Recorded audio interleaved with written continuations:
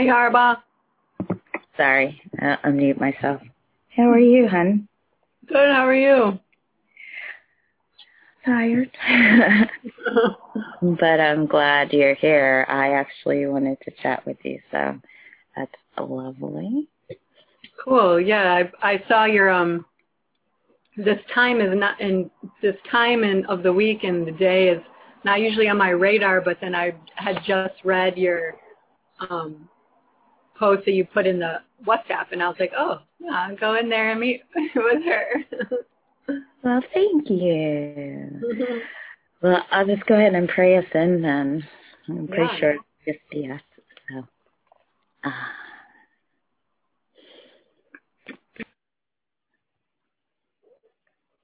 So grateful and so thankful to be the two or more gathered in the name and nature of love. So grateful and so thankful for this time to connect, to join together, and to bless our lives as spiritual counselors, as light bringers, and as those striving to be more loving, more joyful, and more at peace. We offer up any blocks to love. We bless our conversation when we share the benefits with everyone because we're one. With grace and gratitude, we let it be, and so it is. Amen.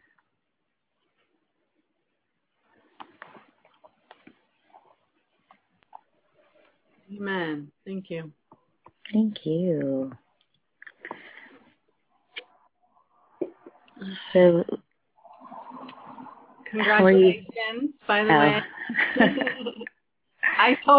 Spirit totally told me about that happening. Okay. Before, like, as soon as Lori told me, but she hadn't, like, announced it to everyone yet, and you were the first thing that popped into my mind. I was like, oh, I bet Arzba's going to do it. I think it would be perfect.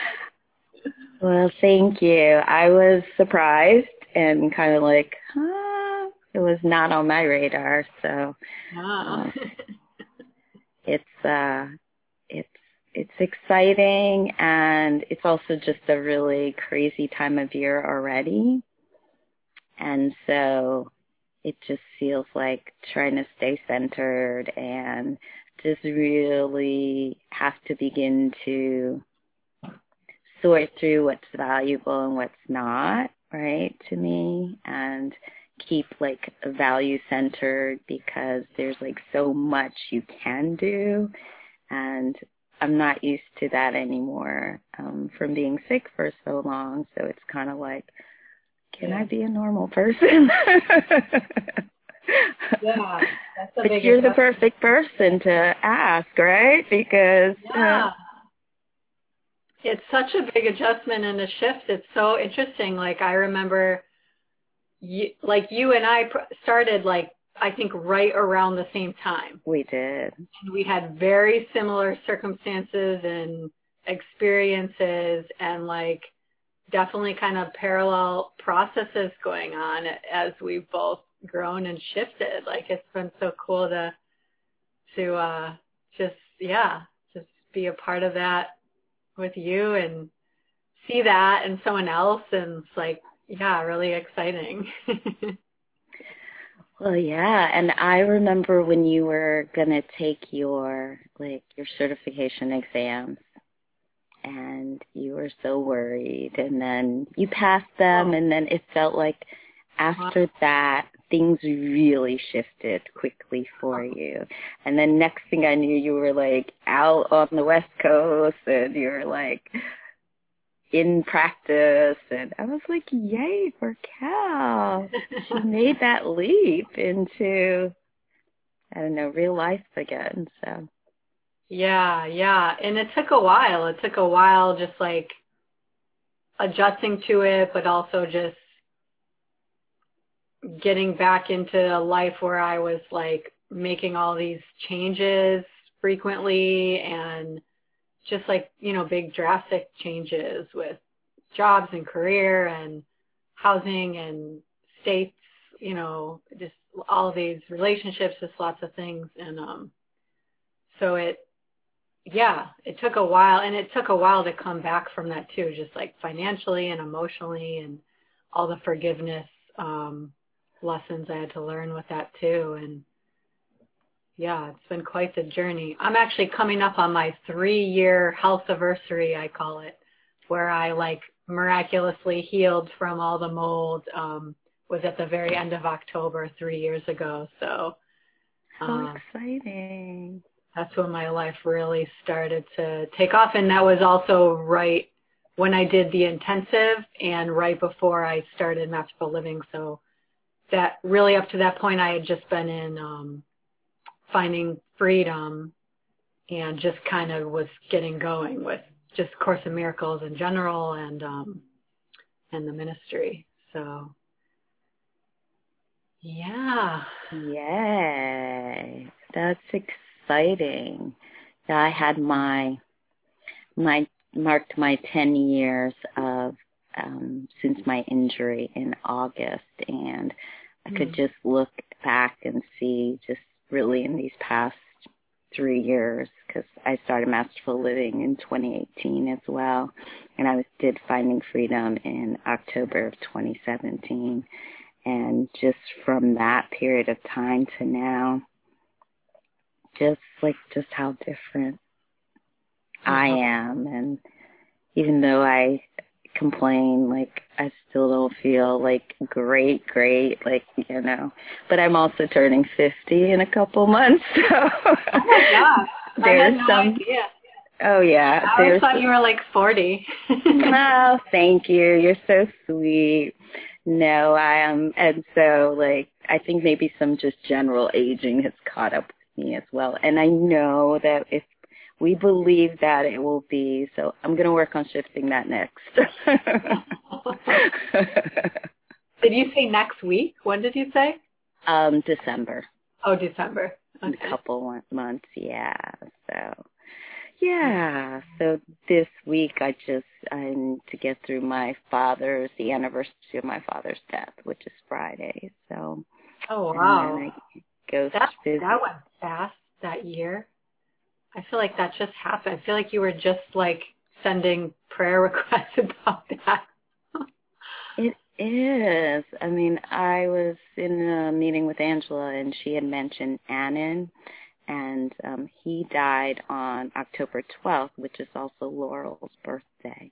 Oh. And so it was just after my dad died, so I really remember it. And she was like, oh, yeah, he died a few months ago. And I was like, Angela, it's like a year. She was like, whoa, right? And I'm like, yeah, something about COVID has really... affected our time, yeah. I just understand. So, wow, a year. How are you doing with that? What's that been like for you? It's been, I don't know, sort of off and on. Yeah. I think the hardest part is my mother and her not being settled, like her not really able to be by herself, and so she's been at my sister's a lot, and sort of our attempts to help her and to, just get her to take a step have been met with a lot of resistance, and so I've been doing a lot of forgiveness work and kind of staying out of it, but I don't have that luxury, so this weekend I'll be at my sister's house, and the three of us will be together, and so I think that will be a time to, I want to be just the loving, compassionate, open presence that I would be for any client, and I've really just had to look at my own motivations, like,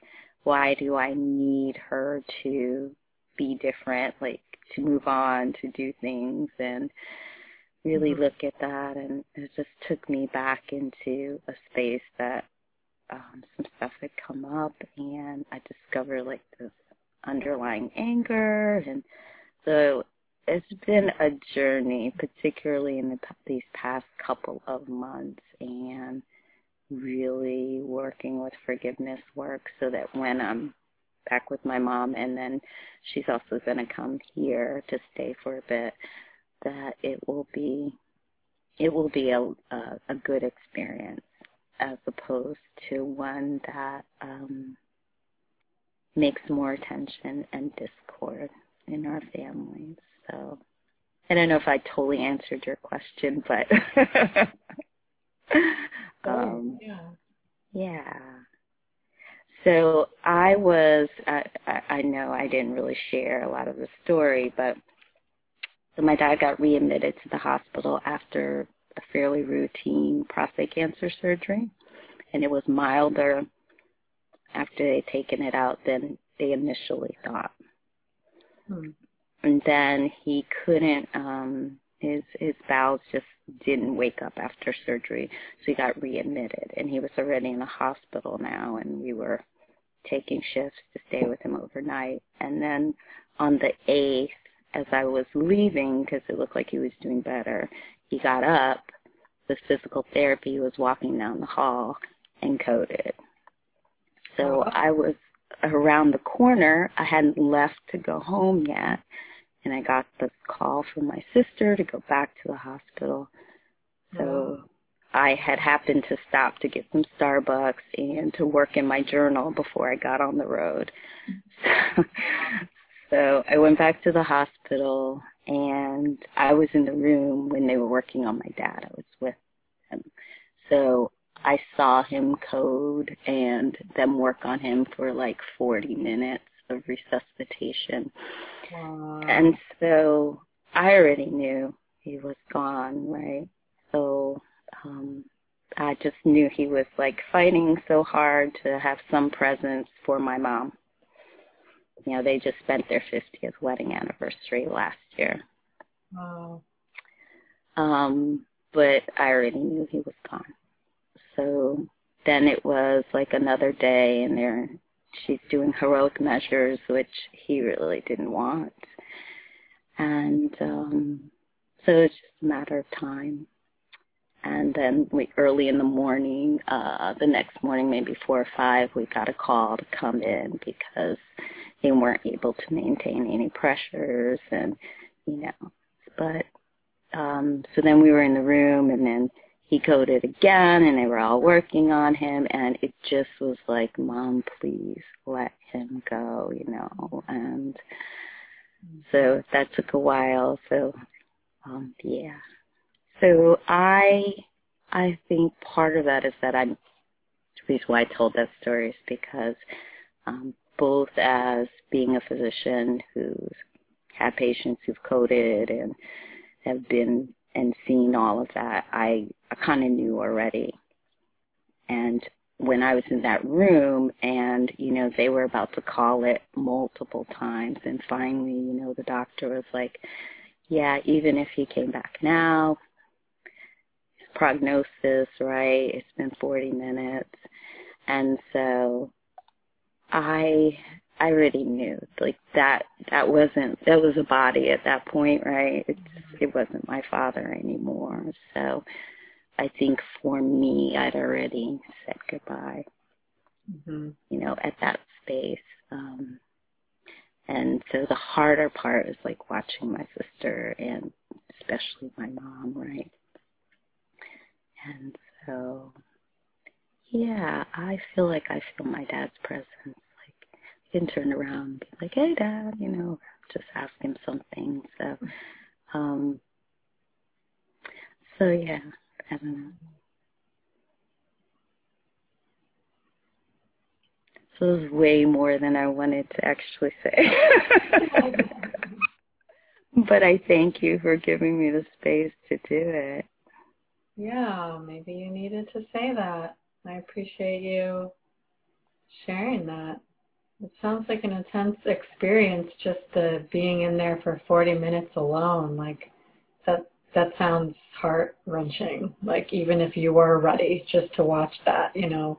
Yeah, absolutely. My mom was just like, go be in there, you know, and it's like, okay. And the staff let me, because they were just like, how is she here?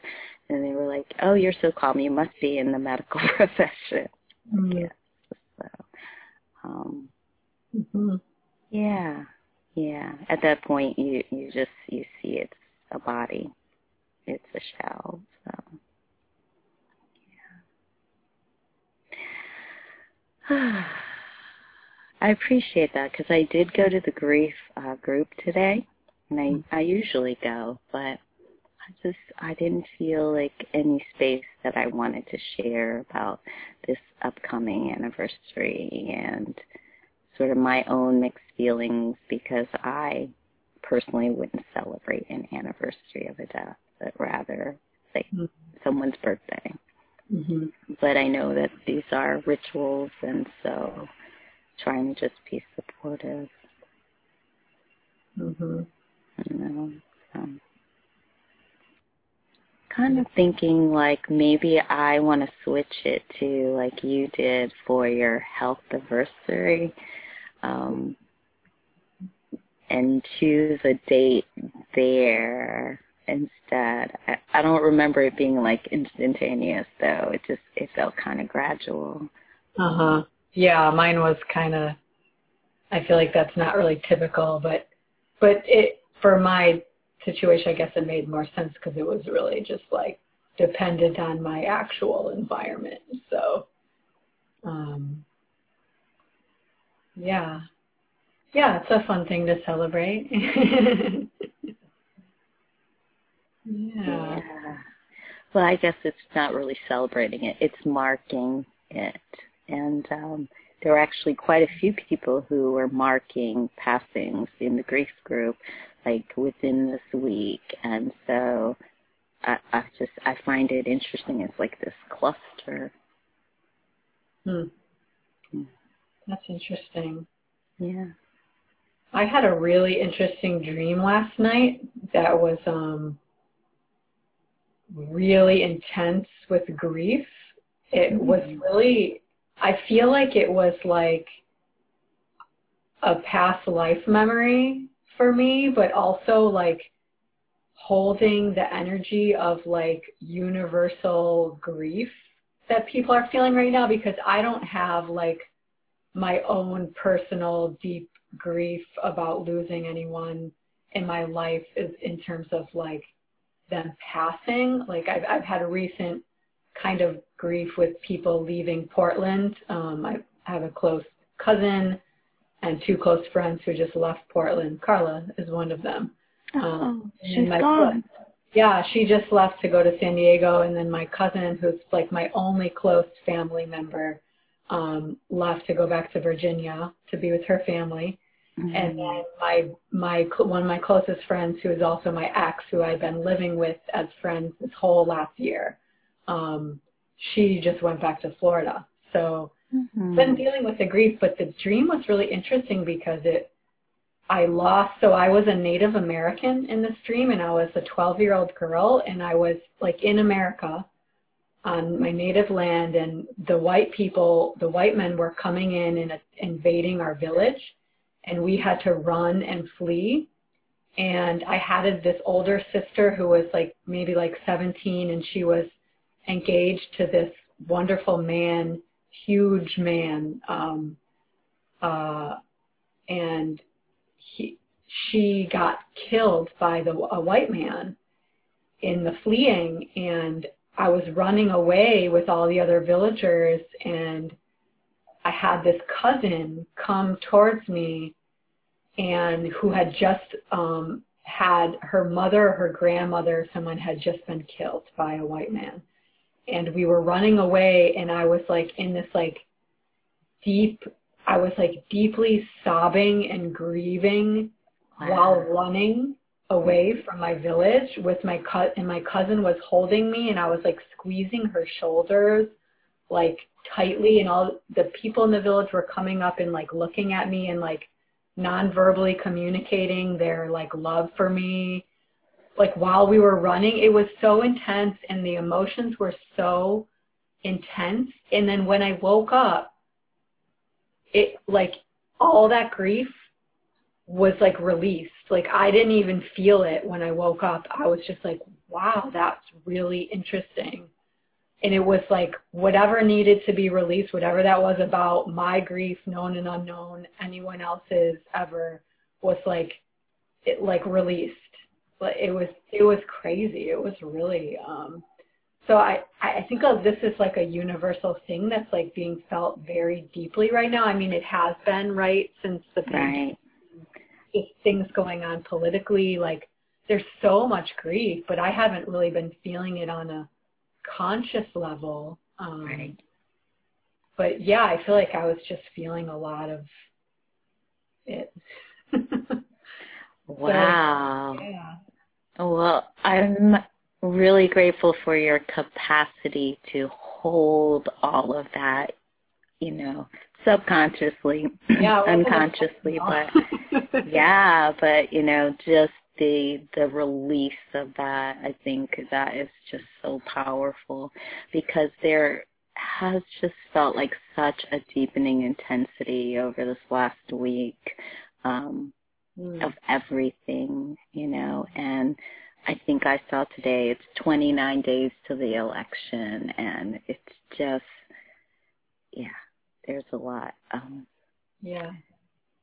And I think for me, it's not necessarily death, but I just have had so much grief about, loss of, there's just, the list goes on with my injury over time, like all the things that I lost.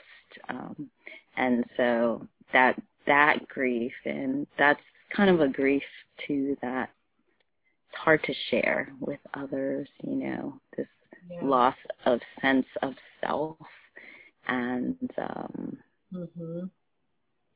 all the things that go with it. But yeah, well, I can relate to that kind of grief, and the guilt. I had a lot of guilt about, the way I acted, and who I had become, and being the victim, and a lot of guilt in my relationships with family. And yeah, it is. That's a whole other really specific type of grief, really. yeah, I think what it made me realize is that that is a really missing component around disability, is grief counseling, and that's really, really needed. I think that gets sort of pushed under the rug to deal with whatever the actual medical health things are, but the grief isn't really recognized and dealt with. And I think for me, it translated into panic attacks and some other stuff that was very like PTSD and, Yeah, I experienced all that. Yeah. It is. It's a very it's like this subtle grief a lot of the time. And it's like, because it's like your daily life, it's not like, oh, I lost this thing, or I lost this person, and people know that's what I'm dealing with. Like, it's like a day after day, I'm grieving the loss of not leaving the house today. I'm grieving the loss of my body not taking a walk, like the loss of not being able to cook without excruciating pain and exhaustion, just like basic stuff, like every day. Like, I remember that. It's intense. It is. That's exactly right. And then I guess for me too, the sense that this is your life for the rest of your life, like that is where despair comes in, because it's just like, wow, what is really the point of being? Like, what is this? And so finding meaning amidst all of that is just so important. And I know that if I didn't have my children, that I would not have made it. So absolutely true. Wow. Oh, Yeah. wonderful. That is. So just that kind of also brings me to one of the aspects that I wanted to chat with you about, and that's sort of the information you shared about if you have a client who indicates that they have suicidal ideation or intent, like sort of what to do in those steps. And in the state of North Carolina, anyone who is involved in anything to do with children or anything, they're technically all mandatory reporters, not just health professionals. And so I wondered, one, is there a specific place that people go to find out if they're mandatory reporters or not? I don't know. I hadn't thought much about that until it was you that brought that up in that call, right? How the states have different laws about that? Maybe. I don't quite remember now. It but might have been you at the very end, and I actually didn't know that, or maybe I had and had forgotten it, but so I don't actually know, but I would assume that, I wouldn't know specifically other than Googling that. Yeah. Because that was new to me. I didn't actually know that. Yeah, I know the concern was raised about telling people that you're a mandatory reporter, which you do. And I was like, I don't know when and how to do that, and maybe it's on the intake form. I don't know. Yeah, so, well, with me, what I do, because so if I have a mental health client, I verbally tell them in the first session, and they also signed a form saying what those limits of confidentiality are and what I'd have to report. But with spiritual counseling clients, what I have been doing is I have them read, I send the disclosure statement, is what I call it, to them that talks about that. It's like my general coaching disclosure statement, and it talks about that stuff. But I actually, with them, I have them read that form and sign it, but I don't actually verbally say it in the first session. Like, that's definitely something I only verbally do with my mental health clients. And I think it's just like a difference of the setting, and I was trained to say that in the first session and as like an intake process. So I don't actually tell them, but they do. I assume that they read it when they sign it. But yeah, I don't actually tell them unless, yeah. So you have a form, more so than just that intake information, but an actual form that people sign and send back to you when they become like a client, a regular client. Yeah, it's not really a form so much as it's a form. It's a document. It's like a several paragraphs about different things. So it talks about like my experience, and then it talks about like my fee, and it talks about then the limits of confidentiality, and it talks about like that I can't respond to you if you're in crisis necessarily, like things like that. Yeah, and then they just sign it at the end. Yeah. Yeah. It's trickier. I probably am the one who said it, because it's trickier when you're a medical professional or you're like working in schools and things like that, because that's actually where, like in the hospital, that's like automatic. But since I sub at my kid's school, or I used to, now I have enough to do,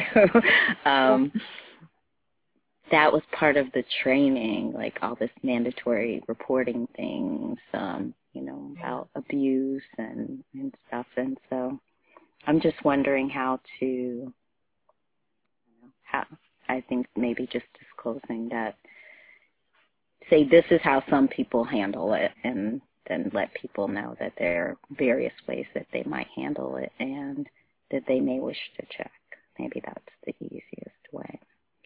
And then the information that you sent to, are those two different documents? Like, is there an intake and then there is sort of a what to do? What I did actually, I have this like intake form where they fill in their name and their contact info and things like that. And then what I was just talking about before was it's like a total separate form where all they do is sign it. Like they read it and then they sign it. Those are the two forms I send. And I actually, that intake form that I made, that is, I sent that, I wrote a document about how to respond to client safety issues on Google Docs, and I sent it to Lori to like review it with Jennifer, and they were going to put it up somewhere, but I haven't heard about that, so I guess she's still working on that. But or maybe that would be going to you. Well, no, Lori's still going to be doing this. Yes, actually, I'm working on that too. So it should go through. Yeah, I saw it, but one of my questions was whether or not there were two separate pieces to that, and that's what it read to me, like the intake, and then there's also how to respond to a client. Yeah, I don't remember how I did that. I think that I just like wrote a bunch of notes on how to respond to clients, and then at the end or something I like copied and pasted like my template for the intake form. Yeah, I think that's how it's ordered. And so I was like, these seem like two different documents. So that's, but so. Yes, you could separate them. That's okay. A good point. Like I see what you're, like it's kind of confusing because I put it all in one like that. Well, it's not necessarily confusing. My instinct was like, oh, these feel like separate pieces. And so, thank you for that. Another, I think, question was, do you ever ask a client who has, indicated, they say they want to commit suicide? I know one of the questions that has been asked to me is trying to make this distinction between, is it that you are trying to get out of pain, or is it that you really wish to die? And that typically you get two different answers from a client. Is that something that you do in your either practice? That's a good question. I have asked questions like that, because I have clients who, when they become suicidal, the trigger is they are so overwhelmed, and it might even be that they're like more anxiously overwhelmed than like severely depressed. And because they're so overwhelmed, they just like cannot handle life. And so there is a distinction, and so I do ask those clients, particularly I ask those clients that I know get triggered in that way. I'll ask them like, what's really going on, if that's going on. Yeah, because it is different. It's it's a very different, I think it is kind of two different types of suicidal thinking there. Yeah. Right. I think the hopelessness about, the pain, and particularly in coaching and in spiritual counseling, our premise is we believe even though you don't. And so there's if we believe that this is possible for you, there are people who wish to help you, let's do that. And I feel like that's a little bit different, at least it was for me, than, someone who's like, whom you can't even really engage with at that point. They've already given up,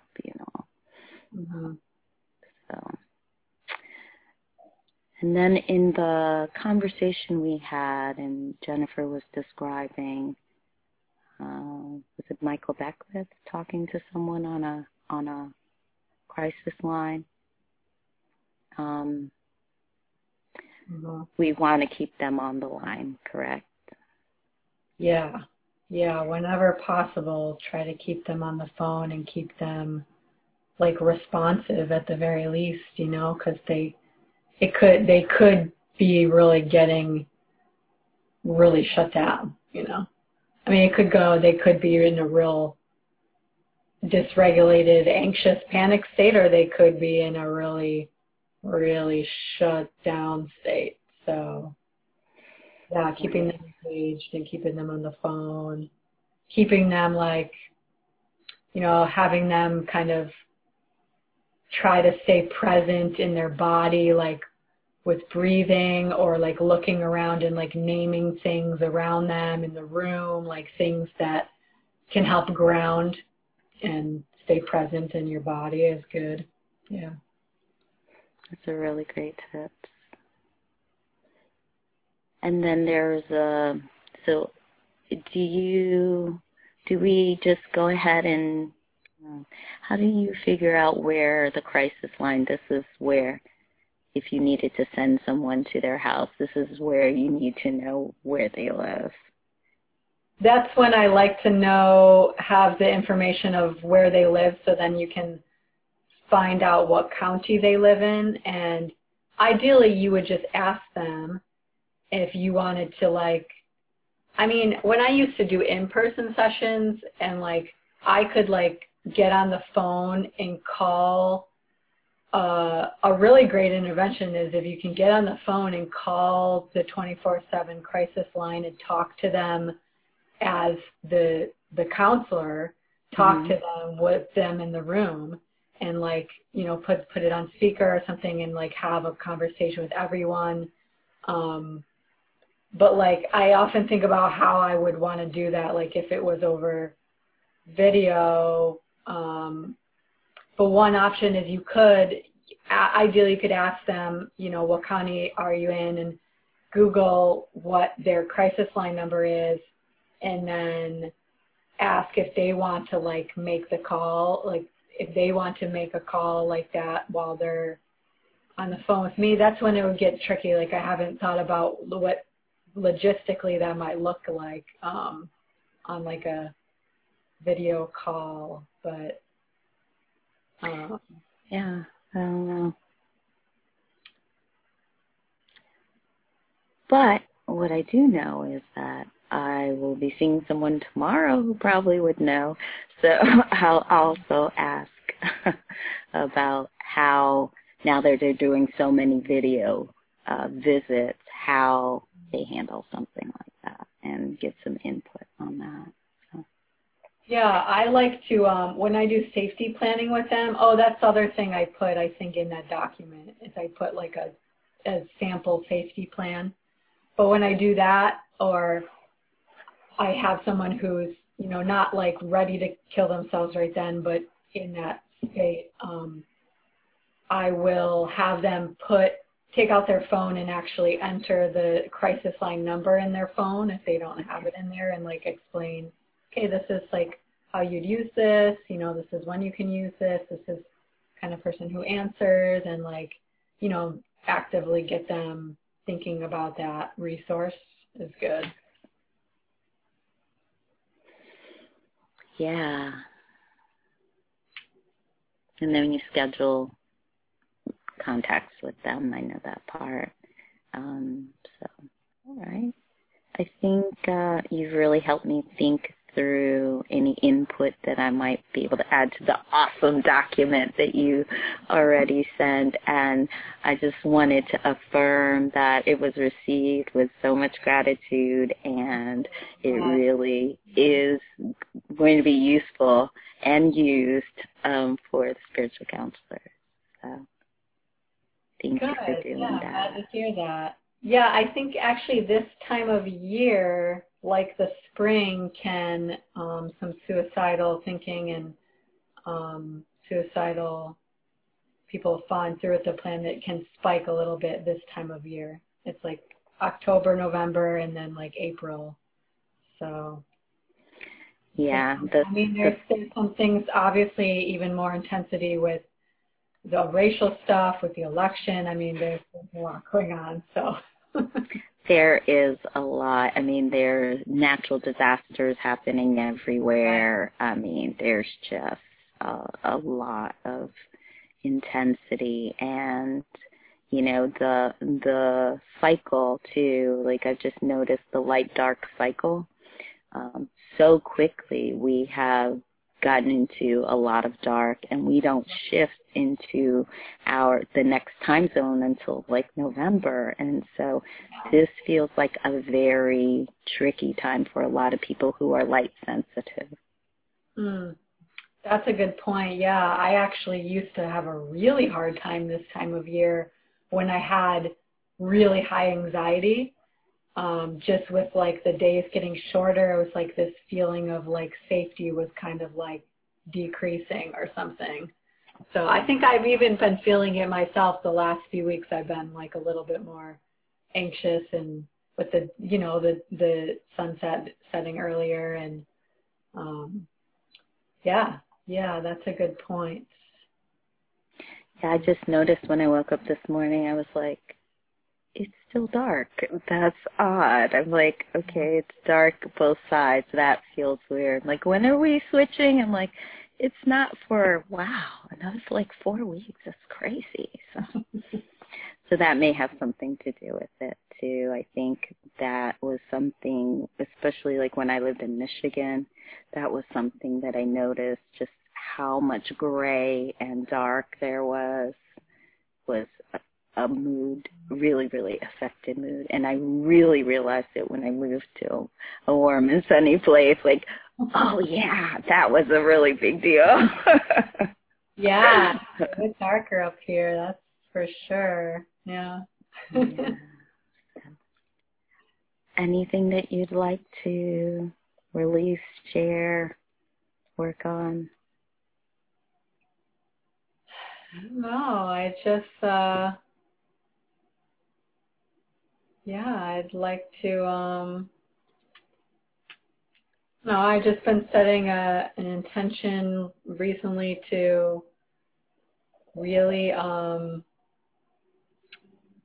focus on, my big thing is just feeling peace within while I am like embarking on this new stage of my life here in Portland, being more alone, spending more time alone, having some of my supports, having physically distanced, just really finding that peace within, and maintaining it, I should say. And so that's just kind of my intention, I guess. Putting that out there. That's my work right now, personally. Yeah. I love that, and I am happy to hold it with you, and everyone who listens to this will also add their energy and hold that too. Just really affirming, that we can find that peace within, and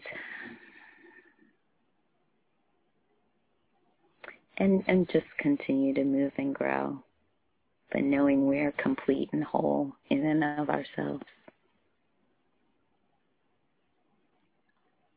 Yes. Thank you. Yeah. Would you like to pray out? Sure. Yeah. Do you have any specific intentions or requests or anything? I think for me and my family, it's just, remaining in peace and gratitude and harmony as much as possible over these next few weeks, with lots of transitions and lots of various energy coming into play. So That's a lot. Just paraphrase it however you wish. I think the most important part is actually speaking it. Yeah, it is done already. Yeah. Nice. So we take a deep breath now, feeling so grateful to have this intimate connection today with Kel and Araba. Anyone else who's listening later, or just anyone we're holding in our energy, our family, our loved ones, who we are holding in love, we are holding in gratitude. We ask from Spirit now to assist us in finding, in remaining and feeling that peace and that harmony and that gratitude within ourselves, within our family, in the way that we spend time and relate to our family. No matter what we're going through, or our family's going through right now, may we present it with, may we face it with humility and gratitude and grace and compassion. We send so much love and healing support to our brothers and sisters, all named and unnamed, to Kevin, to Linda and her mother, to everyone else needing that support right now. We send that to ourselves. We embody it. We expand into this love and compassion and this health and this beautiful journey that we have all had. The pain that we've experienced, knowing that where we've come from with that was all for our highest and best. We are willing to trust that that's true for anything we experience from this moment on. We invite many, many more miracles. And so it is. Amen. And so it is. Amen. What a gorgeous, beautiful prayer. Thank you. Thank you.